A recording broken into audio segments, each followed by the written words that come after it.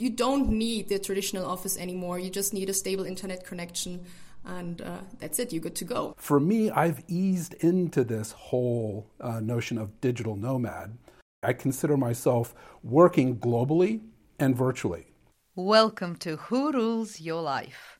Podcasting with the people who live their purpose.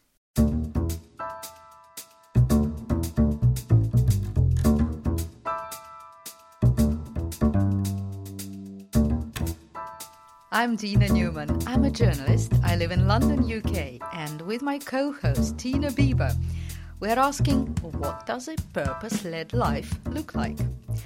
We know it helps us to develop resilience during an economic downturn, such as now. It helps us to cope with change. While jobs come and go, we can carry on doing our work. So, how do we live our life purpose? It all comes down to the choices we make in life. And that's what we call to rule our life. So, in our first episode, we discussed the first important step. Can you and should you walk away from a comfortable job if it doesn't fit your life purpose anymore? Today, we're ready to discuss the next step. So many millennials in the developed world are super keen to travel. And not just for a holiday, as a lifestyle, hence the concept of a digital nomad. The recent pandemic has obviously slowed them down, and they're literally itching to get back on the road. This itch is a bit of a mystery to me, and when it comes to millennials, I'm always learning from my co-host, Tina Bieber. She's a millennial. She happens to have a lofty purpose to unify the world, which involves a fair amount of traveling. And she seems to be making a living out of it, too. Tina, what's your secret? That sounds like the Holy Grail. That's right, but it's actually very easy. You just need to follow your heart and your intuition. Right. Well, that's your typical millennial new age answer. Okay. That's right, the lost generation. You know that. But I would like to actually introduce you to two very wonderful people today who can maybe also tell you a little bit more about it, how to do it and how to live it. So I'm excited to introduce Tom and Laura to you today, who both live a rather, I would say, probably unconventional life. And let me start with Laura Lichter, a full-time digital nomad that turned down a very attractive job offer actually 3 years ago to leave everything behind in Germany and to travel the world with her boyfriend. So today, the two are actually on their way from Vietnam to Germany, traveling solely by land and working as digital marketing consultants. Right now, Laura and her boyfriend are locked in Iran, locked down in Iran during the COVID-19 crisis. And but today Laura is here, and I'm pleased to have you, Laura. Yeah, I'm very excited to be here. This is my very first podcast experience, and I find it very interesting to be here with four people from 4 different time zones. I'm very interested in beliefs or passions, motivations. Why do we choose this kind of lifestyle? And I'm also happy to introduce Tom Thomason to you. Tom actually considers himself a purpose agent, which he actually does for a living, Dina. So a purpose agent for a living, right? I really want to know more about that. It's going to be a very interesting conversation today. So Tom actually brings the expression of digital nomad to a complete different level. And for Tom, decentralized living is a lifestyle. And Tom is currently locked down in Dallas, Texas. I am, yes. And also here today. Welcome, Tom. So as you may have guessed from Tina's introduction today, we're talking about digital nomads, which basically means, it sounds glamorous, right? What it means as far as I'm concerned, these are people who work remotely while continuously traveling. Sounds great. But how is this a purpose rather than a whim? Is it just a fantasy about life that is all fun, and for the photos to look great on Instagram? So I really need to be persuaded today. And Tina, thank you very much for making it happen and connecting us across 4 time zones. Of course, it's COVID-19 is a terrible thing, but it's thanks to this lockdown that we managed to pin these 2 down, because otherwise they're constantly traveling. Try catch them. Yeah, so I'm really excited because this topic is happens to be also a part of my life. And I'm in particular also interested in how do you run a business while doing this, right? What Laura and Henrik are doing, and Tom claims to have a complete decentralized lifestyle, and I'm really curious about that topic and might get some inspiration from it. So yes, let's get it going. So, to be honest with you, until today, I've always thought that work is work, and then when you have time off, you go traveling. I just think until you've earned your right to travel through hard work, I think it's a little bit self-indulgent. Laura, let's start with you, because I can see you on Zoom. You have a bright, vibrant yellow background behind you, which looks gorgeous. And we know that you are joining us from Iran, which is quite extraordinary. I mean, of all places for a digital nomad, Iran is not the one that strikes me as full of opportunities. How did you end up there? Yeah, funny story. So 2 years ago, my partner and I, we had the idea to travel overland from Vietnam to Germany. And our time schedule was completely off. And at some point we spent 7 months in India. We ended up being in Pakistan. And then we finally crossed the border to Iran 1 day before they shut down the borders because of COVID-19. At this point, we thought, wow, we're so lucky. We made it just in time. And little did we know that basically all neighbors of Iran shut their borders indefinitely. At some point, we decided to keep a low profile, kind of settle here in Iran and wait and see how the situation evolves. And like you said, Iran is not necessarily the dream destination of a digital nomad. There are so many obstacles for somebody who works remotely, given the sanctions, given the economic situation of the country. And it really, like we always say, Iran forces you to be creative, because you really have to kind of find workaround solutions to things that are usually a given that we take for granted. But I'm very happy with the situation that we have kind of set up for us. We had a lot of help of locals, and we kind of set up our office here for the time being. Extraordinary. What do you actually do? I mean, I know you're a digital nomad. What do you do? How on earth do you make a living? So my partner and I, before we started traveling, we actually started a company in Estonia. I'm not sure if you're familiar with the concept of e-residency, but we became e-residents of Estonia. We founded a company that allows us to work remotely anywhere in the world as a European entity. And basically what we do right now is that we have a online marketing agency, and we basically do different projects for different clients around the world, whether it's Germany, Thailand, web shop design, website design, search engine optimization, Google Ads, search engine advertising. So there are a lot of different online marketing tools or tactics that we do for clients remotely. Because these days, you don't need the traditional office anymore. You just need a stable internet connection, and that's it. You're good to go. Right, so home is where the Wi-Fi is. Exactly. Tom, what about you? You told us you're in Texas at the moment, and how are you feeling not traveling for 2-3 months now? Tough? It is quite a shock, actually. I am very accustomed to working remotely. So I've been at this long enough. I have a few decades under my belt, business-wise, as an entrepreneur, starting several businesses and kind of seeing the whole movement where everybody would go to the office, of course. I mean, who would think of not going to the office to work? And then there was this notion of being able to take, Friday off or work from home, flex working, right?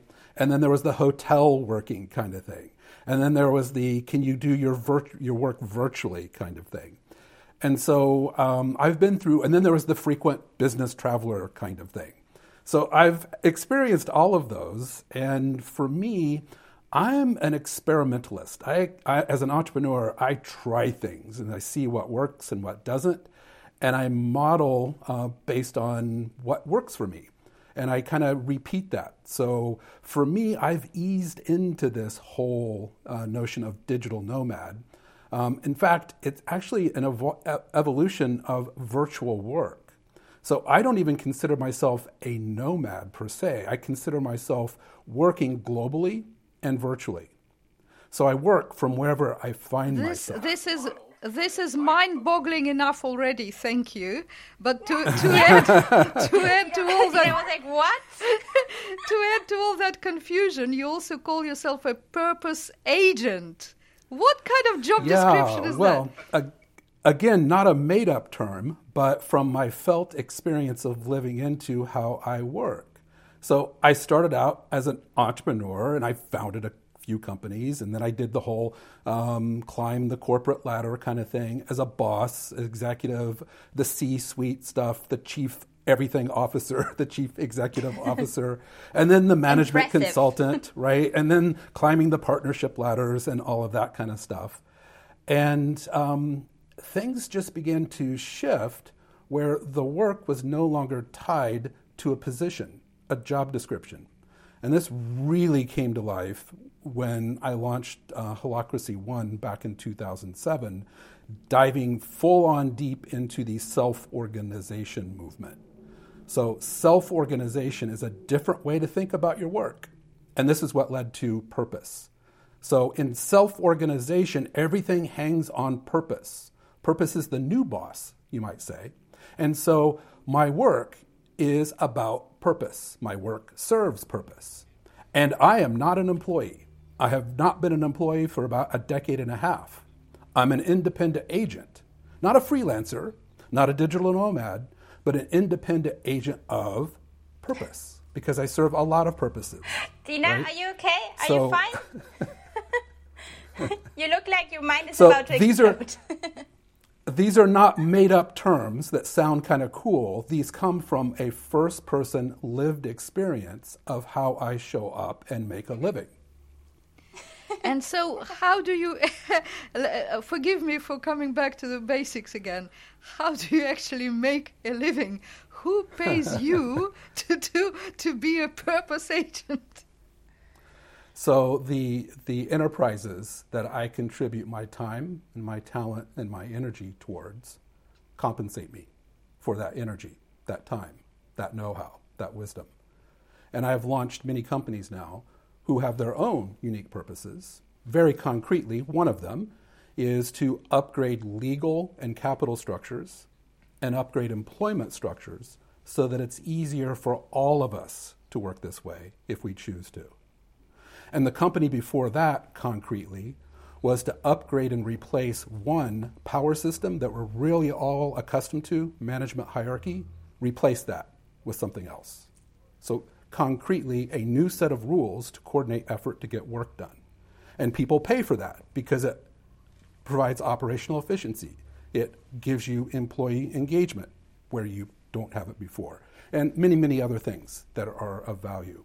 Can I be honest with you, Tom? So my impression at this stage, either it's very, very, very clever or it's very, very, very mad. Well, two sides of the same coin, right? So an entrepreneur is always a little mad and hopefully somewhat clever from time to time. No, Tina? Well, yeah, I have a question actually to Laura, because you know, I know Laura from our bachelor studies, and Laura was very much about, you know, accomplishments were important, right? Like to also get the best grades. I would say Laura was our star student, actually. And then I was on social media 3 years ago and I saw, okay, Laura, you know, decided to leave everything behind and to travel the world and to be a digital nomad. So I was like, okay, Jesus, what happened with Laura? So what happened? What was the triggering point that you made this decision? Yeah, I asked myself this question a lot of times, and a lot of people ask this questions many times. Yeah, you're right. Like, I know that I used to define myself a lot through my academic accomplishments and my professional milestones, and I had a very, very clear path that I followed. Really until 2017. And I mean, there are a couple of events that just came together that kind of pushed me over the edge to actually take this step. So 2017 was my graduation year of my master's degree, and I was sitting in Stockholm writing on my master thesis, and by that time I had kind of starting to read the Bible of digital nomads, I call it. Everyone knows him probably, Tim Ferriss, The 4-Hour Workweek. Can you give the name of the book again, please? Because some people might not know. It's some people may not. It's Tim Ferriss, The 4-Hour Workweek. And I believe every digital nomad probably read this book at some point in their lives. And so this book was kind of bringing up thoughts, and I believe this was kind of the beginning of this whole questioning and reflecting upon my purpose. And then in April 2017, I was in Stockholm. I was on my way to the shopping street. I was looking for a present for my mother. And that day, there was a terrorist attack, and there was a guy hijacking a truck, driving into the shopping street. And I was on my way to this very same shopping street. And I mean, this was kind of the moment where I really sat down with myself and said, okay, I really have to reflect upon my choices and what is my purpose in life? Like, if I die today, can I say that I lived to the fullest? Am I happy with my choices? And that was the moment that I started to reflect on my choices. And yes, I always, like, since 2012, I had this passion for traveling. So I suddenly knew that I just didn't want to have only a vacation. I wanted it to make it my life. I wanted to make it part of my life full time. And yeah, so basically, after months of discussions with my partner, we finally decided to actually take the step, because we knew in this digital age that there are so many opportunities out there to make a living online, and it's just a perceived risk that we have in our society that tells us not to take the step. Well, I mean, if you're working online, I get it. Say you move from Germany to France or to somewhere else with good internet connection, but Iran, for God's sake. So do you have stable internet for a start? So surprisingly, yes. Iran is surprisingly well connected these days, but I think overall it's 21st century and you find proper internet everywhere. Like, I understand, and I know where you're coming from to say you can just move to a different country, that should be sufficient, but it was more like this urge or like this curiosity about different cultures and kind of continuously exploring new cultures, maybe that are even not conventional and not on everyone's typical bucket list. Places like Pakistan, India, Iran, these are places that have taught me so much. Cultures or countries that have suffered from a lot of stereotypes and a lot of negative media that made it even more interesting for me to go there and see it for myself. Because I think a lot of people would say, wow, you're so privileged, like the way you talk, just go off traveling. I know that this is very privileged, and I'm not an Iranian, I'm not a Syrian refugee, I know that. So and traveling every day makes me more grateful and more appreciative of what we have as German citizens, or let's say Western citizens, because there's so many people in this world who do not have this freedom. I really was resonating with Laura's comments about understanding other cultures is the only way to begin to understand your own, at least for me. The thoughts that you gave us previously, Tom, they've been percolating through my mind a little bit, and I've been sort of mulling them over. What is decentralized living? What on earth is that?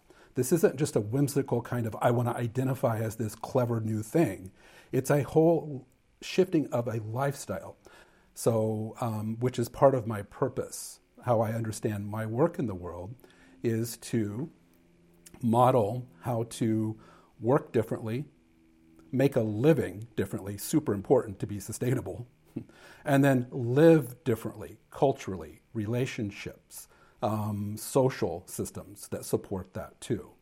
And the differently part is decentralized, less command and control, less fused to one particular thing, free to choose lots of things that inspire you, lots of things to contribute to, have lots of work relationships, lots of opportunity to earn a living through various income streams, and lots of opportunity to have relationships with people all over the planet with a whole wide range of intimacy.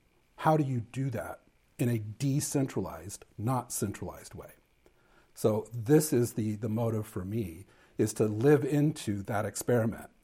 And it started with the work. Very classic, very conventional business guy, entrepreneur, manager, executive, and experiencing all the pains of conventional organizational systems. Enough pain to cause me to be ready to surrender my whole idea of command and control centralized structures to get work done. And this led me on my whole self-organization journey, right? So decentralized living is kind of the theme. So what I'm thinking now, talking to you two, I'm beginning to realize that everything your parents taught you once upon a time is probably obsolete by now for you. You must have moved on hugely from what your mom and dad taught you once. But because we ask this question to everybody on this podcast, what are the 3 things that you can think of that your parents taught you once upon a time that were useful at the time but do not apply anymore? Laura? Yeah. I like to replace parents with society. And I think there are 3 important things that I realized for myself that have changed a lot over the years. First, definitely the assumption to play it safe and to avoid risks. So it has always been this idea that you opt for being an employee rather than being an employer. You would rather opt for a safe job that brings in a steady income and that can help to secure your retirement rather than pursuing a dream and starting your own business. And starting your own business has always been associated with a high risk and uncertainty, and it's not worth taking the risk. So this has changed a lot over the years, I think.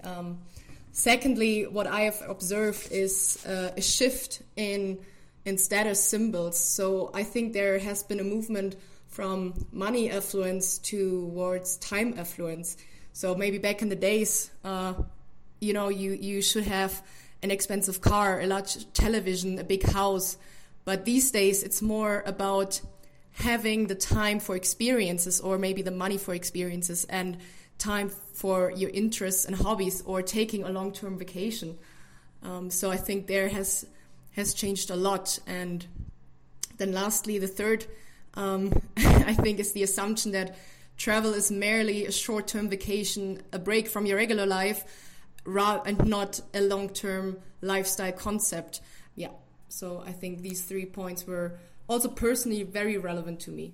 Right, and what about you, Tom? Do you remember anything your parents taught you?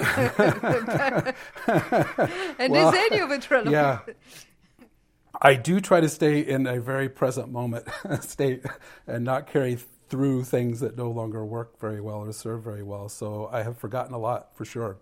But my parents are still alive. I still have a great relationship with them and hang out. They're here in Dallas. So for them, that value of once you commit to something, you're in. You've committed. It's a long-term kind of thing. And there's huge value in that. Again, not a push against. But what I have learned is better to be in authentic commitment over time, renegotiate, to much better than to live to something you made, a commitment you made 20 years ago when the world has changed around you. And you're actually worse off for staying true to that commitment. Similar on Laura on the risk taking. So I think just generationally shifted for my parents of being much more risk averse. Although they did experiment a bit, even with the family system, and take some calculated risks. But I'm kind of on the farther end of that spectrum. Not a surprise. Yeah. One of the mantras growing up with my mother in particular is stay safe, be careful. It's that fear notion. And all well-intended, for sure, of course. But for me, it's like, where's the adventure? Where's the risk? So that's quite a bit different. My risk profile is quite a bit different than how I was raised. So those are some things that come to mind. Well, thank you for sharing all these things. I have to, that's probably will take me some time to digest. I have to say. I thought so too when I saw your face, Dina. So, I have to say that to my own surprise, I'm finding the idea of decentralized living very attractive. I think probably that surprises me too here. It is extremely surprising. Look, I was brought up in a communist system where everything was extremely centralized. That's the whole point of communism. Everything is super centralized. And I guess what I've been doing all my life in my modest way was kind of very, very cautiously, very, very carefully decentralizing bit by bit. And particularly resonating with Tom's idea, Tom's lesson that commitments are important, but it doesn't mean you need to stick to them through thick and thin forever and never ever change, because life does change. Your energies shift. You may be not able to carry on with this commitment, but you might be able to take on another one. So an intelligent approach to commitments is probably a good thing. As I'm saying this, I'm slightly scared myself, actually. But thank you for sharing your insights. Amazing. Yeah, what I'm taking away today, I'm really inspired by both of you. And I met you, Laura, during the studies, and I can relate to a lot of things from like what we learned in our culture in Germany, in being like, you have to kind of like follow certain things, just going the step and traveling the world, going also as a woman through like traveling through countries that are rather unconventional to travel through, and seeing that and how you deal with it, and I find this very beautiful. I love to travel the world. I love to work from different places, and I also really feel home in different places around the globe. So thank you guys so much for today. I loved it.